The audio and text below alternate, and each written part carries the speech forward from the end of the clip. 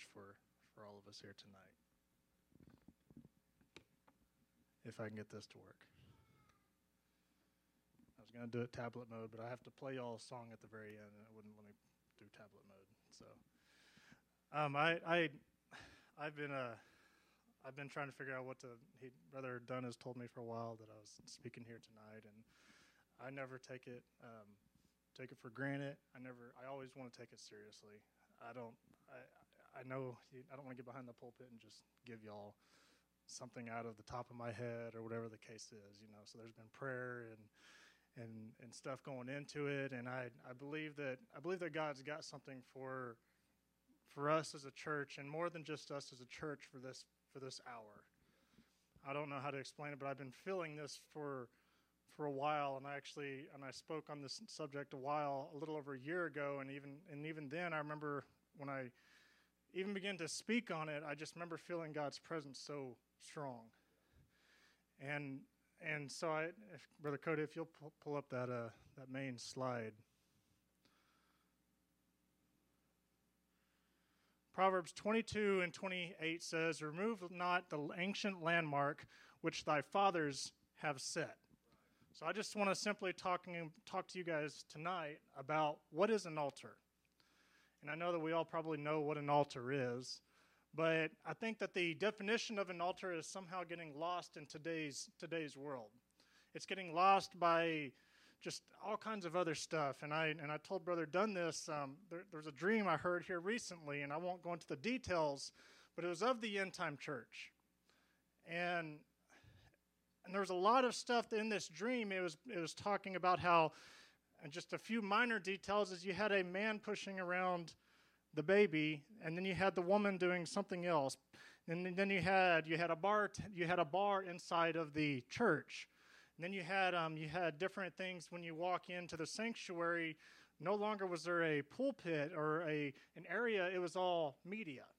So you walked in, you sat at this table. So it's like us all coming into church, and get here. Okay, group over there, group over there, group over here, and then we all have these little different monitors or televisions, whatever you want to call it, and each table has their own media thing. So instead of all getting in one accord and hearing the minister preach, we were all listening to media.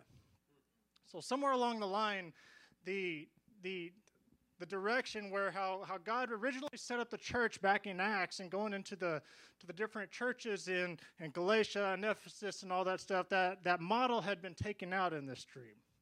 And now it had become a show. So no longer were people coming into the show, coming in to hear God's presence, and it wasn't about getting close to God, it was about a show. It was about coming in and how great of a church can we put together? How great of a presentation can we put out there? And the main part that I got, and there was a bunch of other stuff, and there's all kinds of crazy stuff.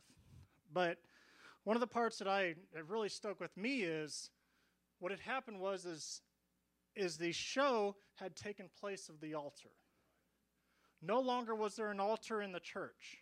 There was no longer a place for people to come and to actually feel God down at the altar. It was more of a staging area to where people would come down and, hoop and holler, and they would get into this trance, almost like, get the music going really good, and suddenly it's no longer about the brokenhearted. It's no longer about God changing us. It's no longer about sin.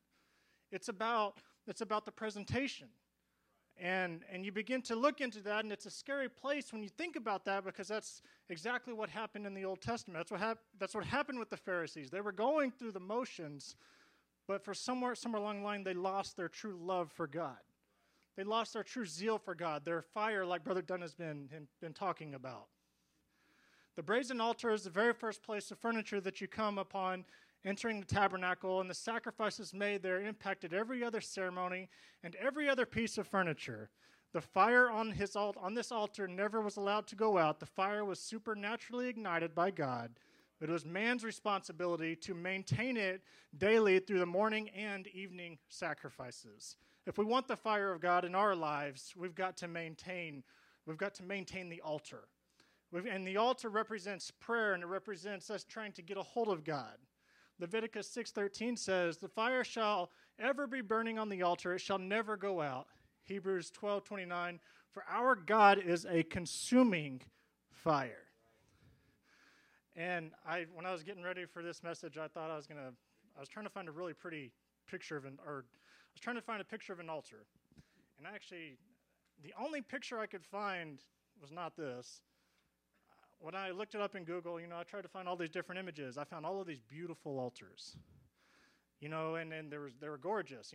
Some of them were massive, and they were just gorgeous altars. And I started thinking about it. The altar is not just it's not supposed to be a place of beauty. When I need to get a hold of God, I can tell you my cry face is pretty ugly. I mean, if I'm trying to get a hold of God, I'm boo-hooing, I'm crying. I don't care what you're thinking about me. I'm up here, I'm trying to get a hold of God. So you leave me and God alone. We're up here. But somewhere along the lines, it's changed, and it's about, if we're going to pray to God, it's got to be this perfect stance, If I'm going to cry, it's going to be 2 tears here, 1 tear here. We get it all broken down to where it's no longer getting a hold of God. It's about just going through the trance. And I thought it was interesting. I could not find one ugly altar anywhere. Couldn't find any ugly altars. I thought it was crazy. So I began, and I kept on looking. I went through all kinds of pages trying to find an ugly altar. And the only thing I could find was all these perfect altars. And it makes me begin, and you look at the Bible, the altar was one of the ugliest places in the tabernacle. Because that was where you laid everything aside. That was that place where it didn't matter what was going on. That was where the blood and stuff, where the animals were being sacrificed, where our flesh gets sacrificed. It doesn't matter how pretty it is. It doesn't matter what you look like when you're trying to get into God's presence. It doesn't matter when someone's coming down. If someone's really trying to get a hold of God, they're not going to care what anybody else thinks. It may look ugly. It may look like a disgusting or whatever you want to call it. But it's at the altar that you have to pass the altar before you get into the Holy of Holies. You have to pass that part where that sacrifice. Altars are not attractive to the world, but they are the only thing that can offer a sacrifice that attracts God's attention. The altar is not something that's magnified in this world. It is something that it's put to the side. Again, going back to that dream, there were no more altars. It's just a show. Suddenly there's no more altars. Suddenly there's no more. It's not about the baptisms. It's not about getting a hold of God. It's just about going through the motions.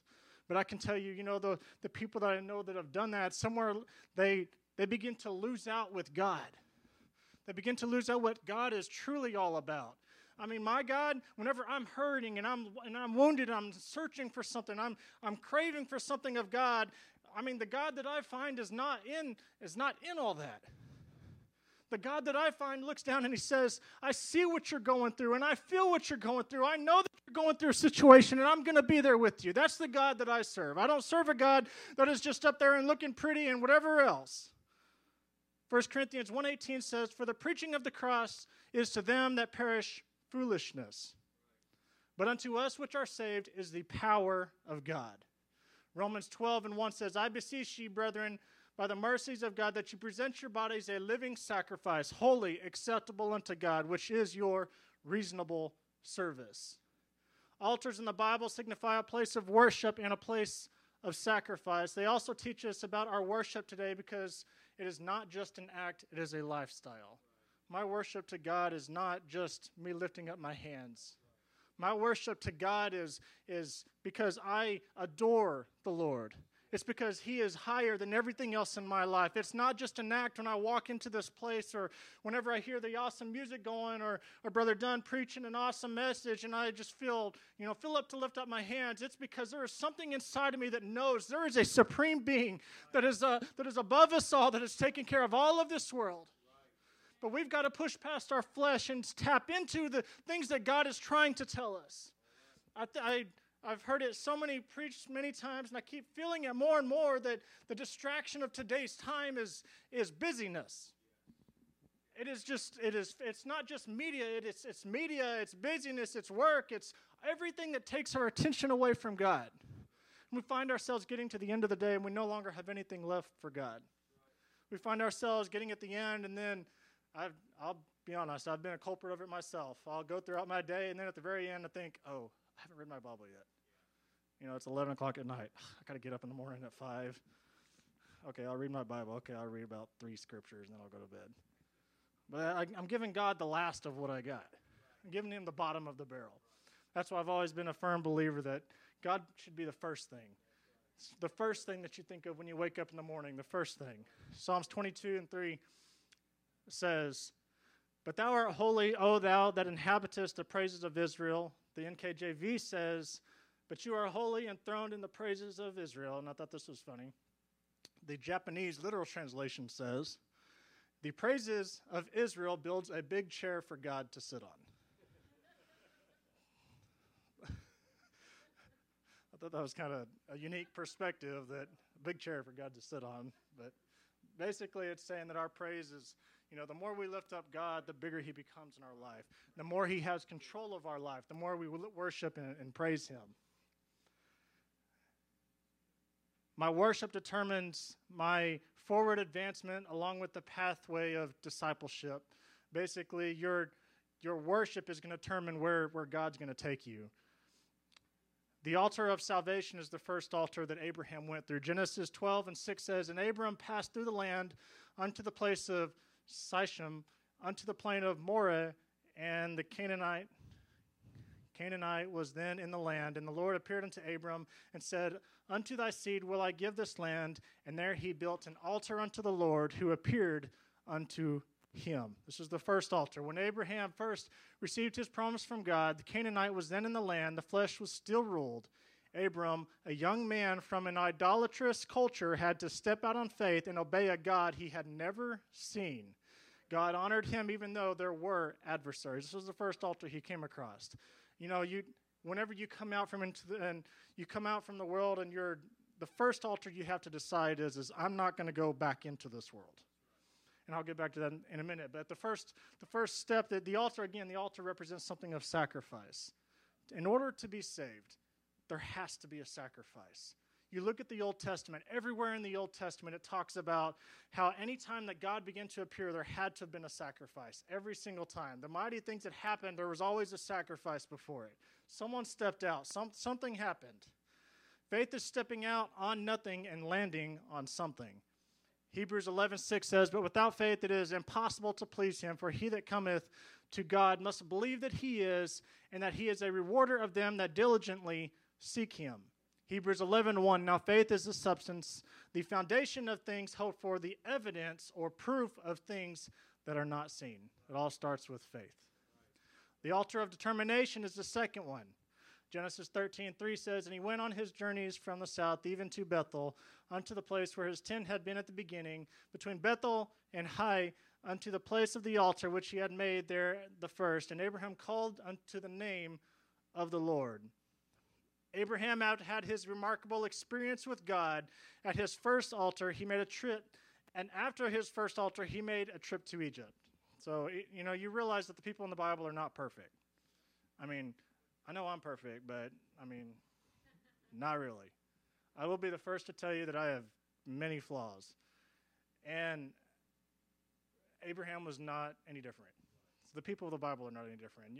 Somehow along the lines, we magnify people in the Bible, and we think, oh, Abraham, he's got the father of whatever, and, all of this different stuff. And we magnify all of these different people. Whenever I was in Sunday school, I knew all of the different stories, and, yippee-doo. But you realize that these people were broken people. When you really look at the lives of these people, they were no different than us. These were people that were used by God in mighty ways, but it was only because they found a way to begin to walk with God. They were able to lay aside their personal ambitions and begin to walk with God. And Abraham, he had built that first altar, but he decided, you know what, I'm gonna tempt fate. I'm gonna go into the world. So he goes to Egypt. And Egypt was not part of the territory God intended for Abraham, but he finally determined to come back to his promised land. He returned to the place where his tent had been at the beginning, and he put down his stakes. This was his altar of no return. So his first altar was when he was saved. Second altar was when he went to Egypt, but he said, you know what, I'm not gonna go back into this world. And I think us here today, we gotta make an altar that says, I'm not going back into this world. I don't care what kind of temptations come. I don't care what kind of things that come into our head or what kind of situations may come up. I'm not going to go back into this world. I'm not going to go back into the sin. I'm not going to do all that stuff because there's nothing there. Anyone that's been there realizes there's nothing in sin except for death. There's no reward from that. It's not even in the after this life. I'm talking about in this life. Nothing comes of it. And it just doesn't lead anywhere. This is an altar every Christian must come to at some point. Our arrival there does not mean that there won't be trials, tests, or stumbling. But once the stake is driven, once the altar of determination is constructed, you will never again return to the world no matter what. It's all in your determination. So I ask you today, where is your determination? Are you determined not to turn back? Are you determined not to turn around? The things that God's done in your life, are you determined to not just let those go to the side and turn your head and just begin to take a few steps back into whatever God has delivered you from, whatever it is that God has pulled you out of. Don't, make a determination tonight that you're not going to turn around. Make the determination that you're going to press forward. And I know I probably have a lot of analogies towards biking, but it was just one of the things I did. But I like to do the endurance bike rides. And I'll tell you, there's been times when I wanted to stop. I know I said this story before, and I'll never forget the guy who's going up the hill half a mile before the finish line, and he falls over. So and then here comes the guy that carries all the bikes for the guys that don't make it. So it picks him up. That's the thing you don't want to be on. But the cool part in that story is sometimes you feel like you don't have the strength to make it, but someone helps and picks you up. So Hebrews 11:15 says, "And truly if they had been mindful of that country from whence they came out, they might have had opportunity to have returned. But now they desire a better country, that is an heavenly. Wherefore God is not ashamed to be called their God, for he hath prepared for them a city." Build your altars of no return in your beliefs, your convictions, your marriage, in your home, and in your life mission. You've got to set that altar that says, I'm not returning. I'm not turning back. I've come this far. I've lived for God this long. There's no way that this devil that's out there, that's a raging lion that's out there trying to tear down my family, trying to tear down the people that I love, my friends and all that stuff. There's no way I'm going to let that devil win. I'm here to tell you tonight, the devil has not won. I heard a minister talk about how we want to blame the devil sometimes. Oh, the devil did this. The enemy made me do it. That thought that popped into my head.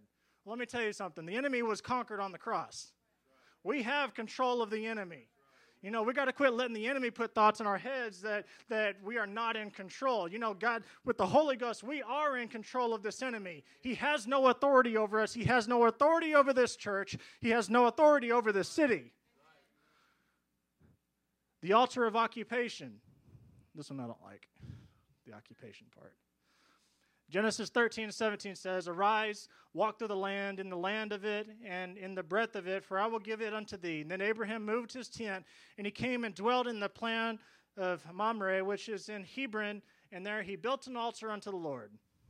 Abraham had been given the promise that this land would be his. Then the Lord called him to actually pace it off. Thought it's interesting. God's given us promises, but we haven't actually tapped into the promises that God's actually given us. It's like God opening up a door and saying, hey, there's a door, but we got to be the ones that walk through it. Once we walk through the door, we got to be the ones that take advantage of what's on the other side of the door. We can't just expect God to carry us through the door, carry us to each and every situation that's inside here, all of the different blessings, all that stuff. We've got to be the ones we've got to keep the fire going. Goes back to that altar. We've got to be excited for God. We can't lose our zeal for God. We can't lose our enthusiasm. And this world wants to take it. This world wants to take our joy. He wants us to wake up every single morning with not a smile on our face, but with a sad, depressed face. And when we look at people, we are no longer showing the joy of the Lord. We are now showing the depression of whatever we got going on. But in fact, with the Holy Ghost, we have a fire burning on the inside. We've got to let that fire out. Reminds me of the song, "Hide it under a bush, oh no, I'm going to let it shine." When Joshua prepared to enter his promised land, the Lord told him that he could have whatever he would fight for. So what are you fighting for? What are you willing to fight for right now? What is it that you've got going on that you're saying, I'm not going to bow down? I've got a God that is still on the throne. He's just as real. He's the same God that was in Israel is the same God that is here today, the same God that can do the same miracles back then. He's still here today. That God is still here and he's alive just as ever before.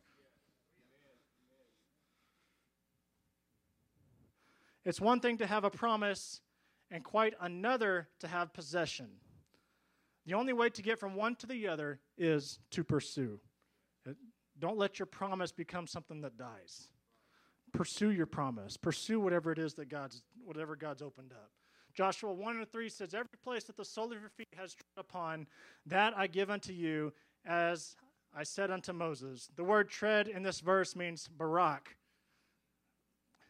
I have a funny story about that, but I won't say it here. Which means take up your weapons and fight for it.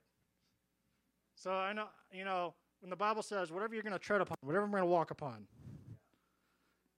I'm going to take up my weapons and I'm going to fight for it. I'm not going to let the enemy walk in and take down some territory that God's given me in my life. You know, if God's started to work on your family, don't let the enemy walk in and just try to take it back.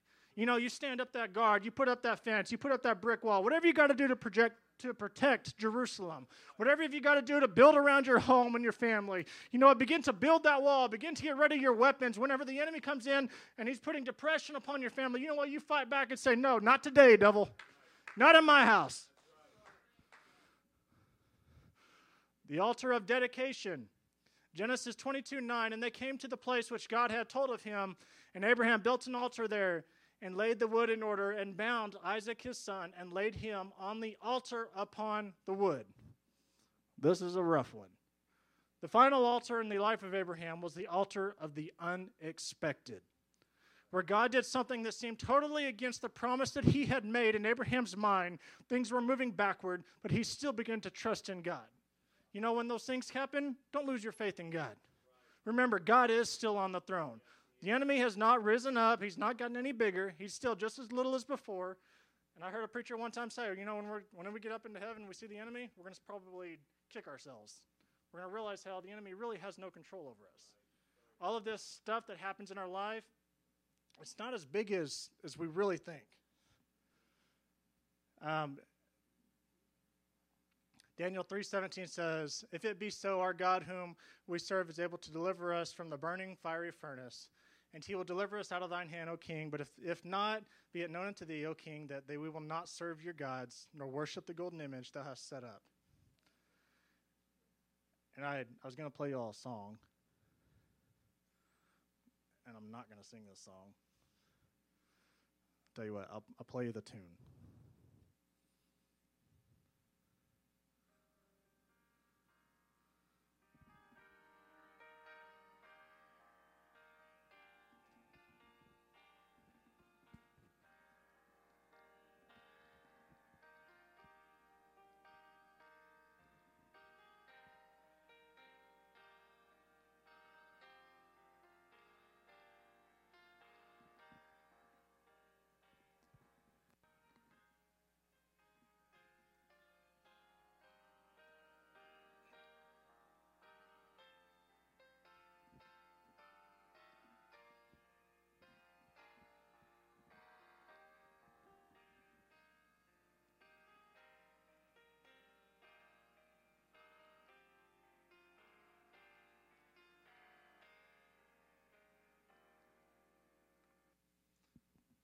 And if you heard that tune, you might have heard that tune. You might have thought of probably 3 or 4 different songs back in how these songs were written. But I don't know why when I began to hear this tune, I thought it brought me back to when I was younger and the simplicity that used to be in this life. This song, I don't know, maybe 4 chords. Songs nowadays, there's about 25 chords in one song, with key transitions and a bunch of a whole other stuff. It's really busy. But you realize God is not busy. And he's definitely not too busy for us. And God is not got so much going on that our trials and our tribulations are too minor for him. Everything that we have going on, we can still take to God. we can still give it all to God, and God can still do something awesome.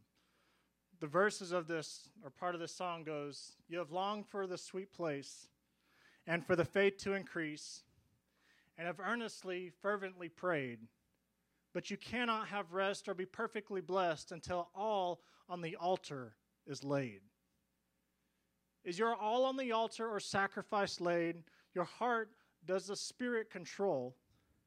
You can only be blessed and have peace and sweet rest as you yield Him your body and soul. Would you walk with the Lord in the light of His word and have peace and contentment always? You must do His sweet will to be free from all ill.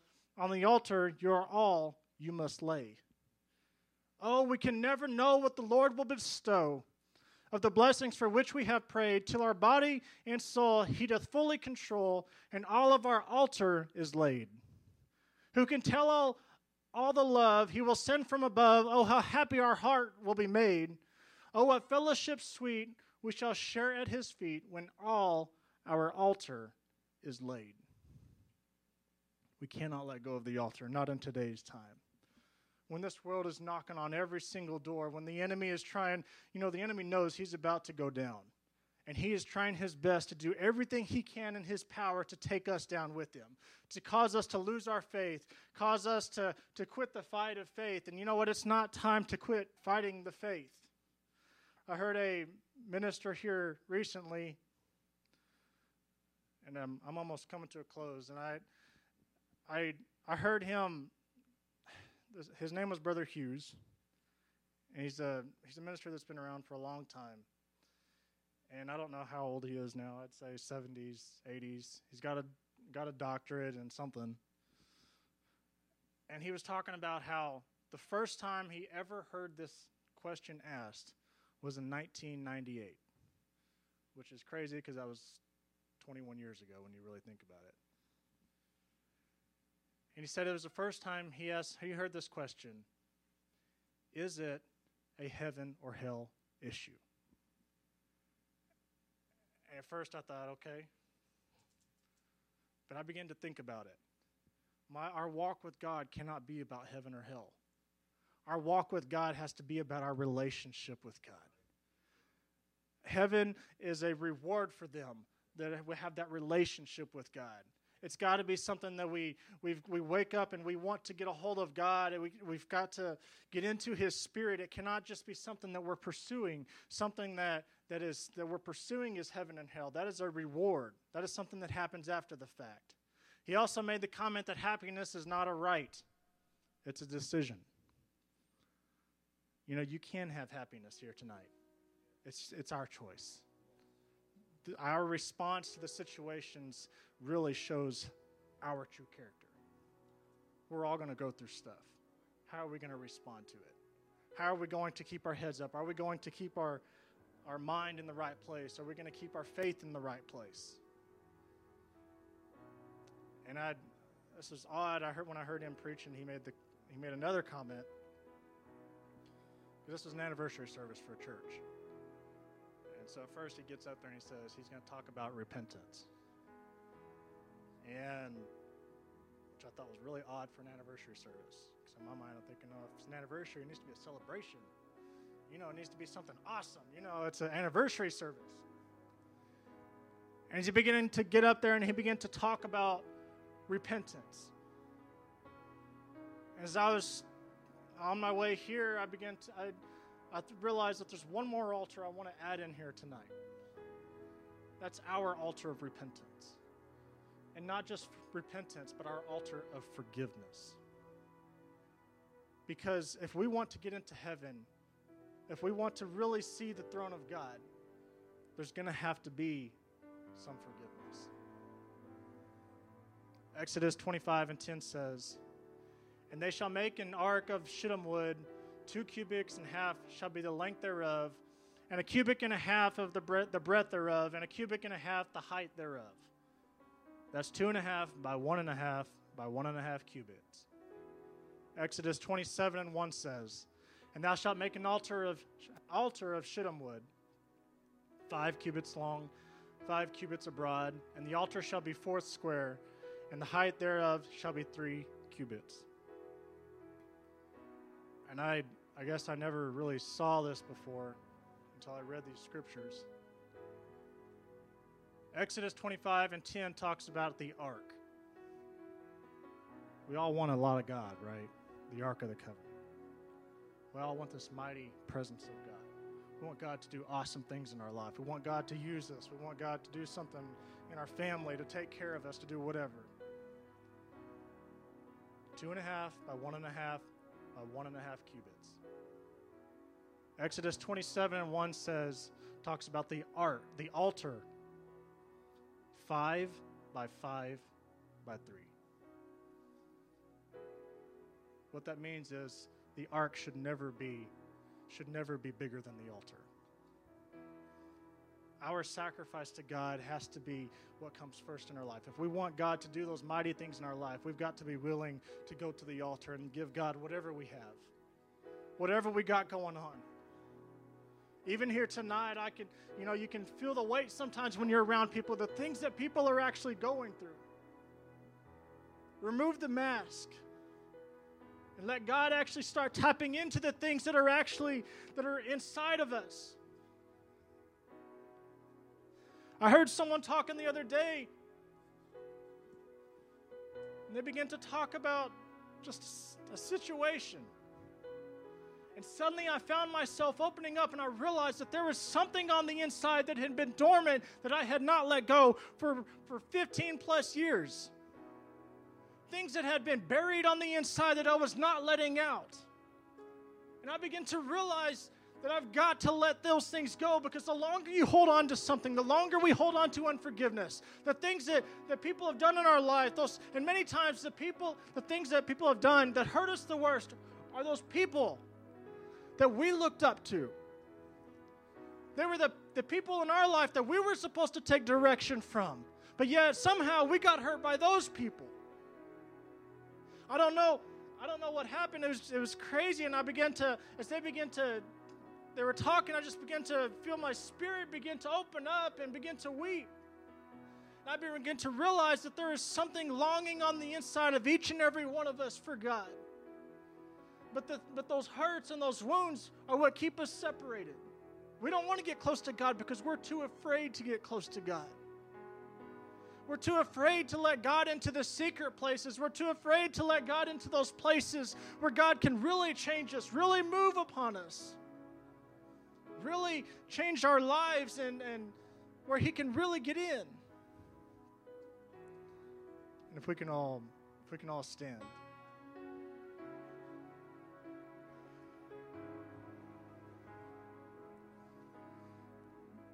The last thing I just want to say is, we must increase our altars if we want to increase our arcs. If we want God to really become the God that He wants to be in our life, we've got to be willing to lay down whatever it is. And most of the time, God's just asking for the simple things. He's not asking for a lot. It feels like a lot on our end, but in reality, it's not a lot that God actually asks for. God doesn't ask for a whole lot. And you realize that once you actually give whatever it is that God's asking for to Him, the weight that is taken off of you is incredible. And you realize it wasn't that hard. And you realize that now you can live the rest of your life. And if we can why don't we all just begin to pray? Why don't we all just lift up our hands? Let's just begin to reach out to God here tonight.